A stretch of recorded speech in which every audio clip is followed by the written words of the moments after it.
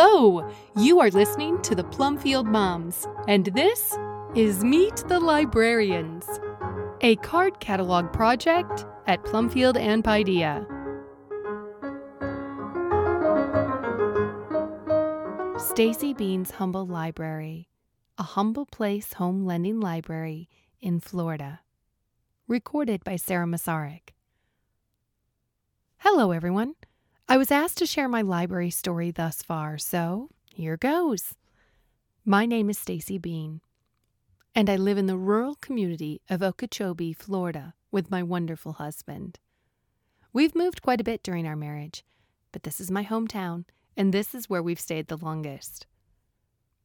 I have loved books and reading for as long as I can remember, and my sweetest memories from the years spent raising our 4 children are all the hours spent reading together and the ongoing conversations and fun that our reading inspired and still inspires amongst us.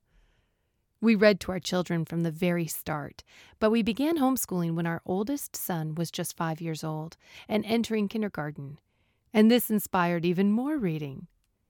We were always drawn to a bookish sort of learning, so we've used many literature-based curricula over the 25 years of schooling our children, finally learning about and then reaching toward the beautiful Charlotte Mason approach to education in the latter years of our homeschooling career.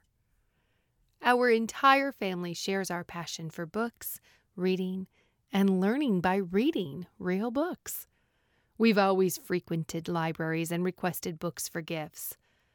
I have a memory of attending a yard sale of a retiring teacher early in my years of homeschooling while living in Tennessee and finding book treasures there, some of which I still have today.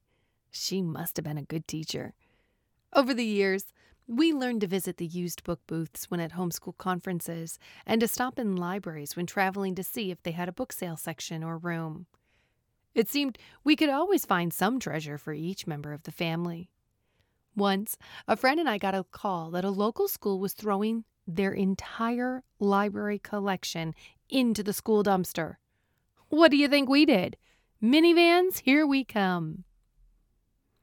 Due to the substantial collection that we began to grow, people were always asking to borrow books that our local library didn't have available, and this happened often.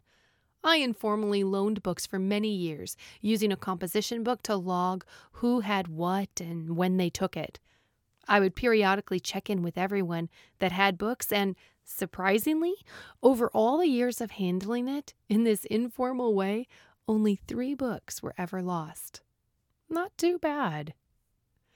As our youngest daughter left for university several years ago and we began adjusting to an empty nest, I wondered prayerfully, as well as out loud, to my husband and dear friends, what on earth am I going to do now?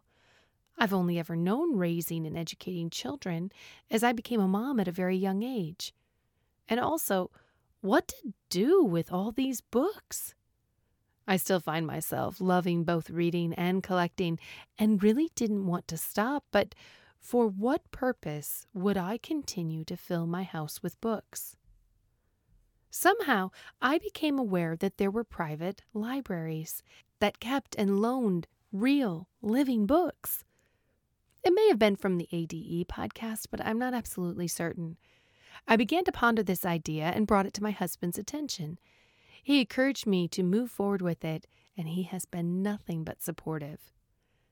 My books have always been somewhat organized into genres, with fiction chapter books together and alphabetized by author, biographies together and alphabetized by the person it's about, nonfiction subjects grouped together and always cycling in and out seasonal displays of books. I guess it's just in my nature. I love to organize.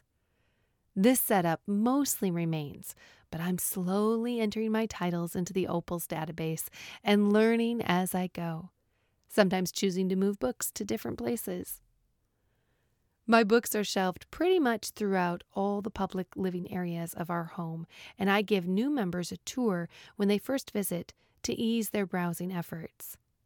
However, mostly, people ask me to pull specific titles or subject areas prior to their arrival, and they just sit and look through them during their visit. Their children play with toys I provide while they make their selections. I enjoy seeing not only our books being loved, but our toys once again being played with by little ones. I have been officially open and loaning under the name of a Humble Place Home Lending Library since February 2022, so about a year and a half. Before opening, I went down and met with Michelle Miller Howard to get a tour of her Jupiter, Florida site and to have a consultation with her. It was a fabulous experience. Boy, I thought I had a lot of books until I saw her collection. She answered many of my questions and really just listened and encouraged me, though I could probably benefit from another session with her now that I know a little better what questions to ask. Anyway, I have an annual contract I ask people to read through and sign, and a monthly fee of $10. So far, so good. I have around 14 member families. Right now, I have regularly scheduled daytime hours once a week, Tuesdays from 10 to 4, with a few scheduled evening open hours, one every 3 weeks, as my checkout period is 3 weeks. During open hours, people may just drop in. I will work out individually with members who cannot make it during open hours to schedule a private appointment that is convenient to us both. I take a picture of the spines or covers of the books that people check out and type up an email list with a due date within 48 hours of their visit. So far, this is not much of a burden with so few members, and not all of them visiting in the same week. I keep a printed copy of their currently borrowed items in a file, along with their contract, a record of their payments, and any other pertinent information. I also sponsor, through the library, a few activities such as a CM-based book discussion group that I've been facilitating in our community for more than a decade, as well as a new fun thing, Conversazione Tea Times, which are basically times to come together for an hour and talk about whatever each person in attendance is currently reading, learning, or pursuing in the realm of the arts or literature. It's a delightful time with friends, and I'm finding it seems to reach some that otherwise wouldn't necessarily visit my library. For example, women that never had the opportunity to have children, retired homeschool moms, and some young adults that have moved beyond high school graduation but have remained local. Feedback has been excellent. One of my goals in hosting this is for us all to practice the lost art of conversation, and at the same time, be encouraged to pursue good and beautiful things. Currently, I host this event approximately once every 6 weeks in the hour prior to my open evening hours. You do not have to be a library member to attend these events. I continue to gain books by my own purchase and also by kind donations from friends. I have a lot of support and encouragement, but not a lot of physical help, so I simply have to move at my own pace and be content with that. I have days when I feel discouraged and want to give up, but then I remember how important this mission of book rescuing is in this throwaway, tech-crazy world. We are helping to preserve a part of history, and that is important and meaningful. I also think how sweet it is to share with others these book treasures. I am so blessed to help others find what they need for their lessons, as well as to inspire them to learn by and to develop a love for books and reading. I enjoy the challenge of finding books to fit certain needs or requests. While this is not a lucrative hobby monetarily, it is rich in many other ways. Rich in building relationships, rich in learning to humbly serve others, rich in learning to love others well, and to share my treasures with open hands. It is also a way to stay in touch with and be an encouragement to younger moms, their children, our community. It really is ministry. I am grateful for this opportunity. I have much to learn, especially when it comes to physically working to mend and maintain the books.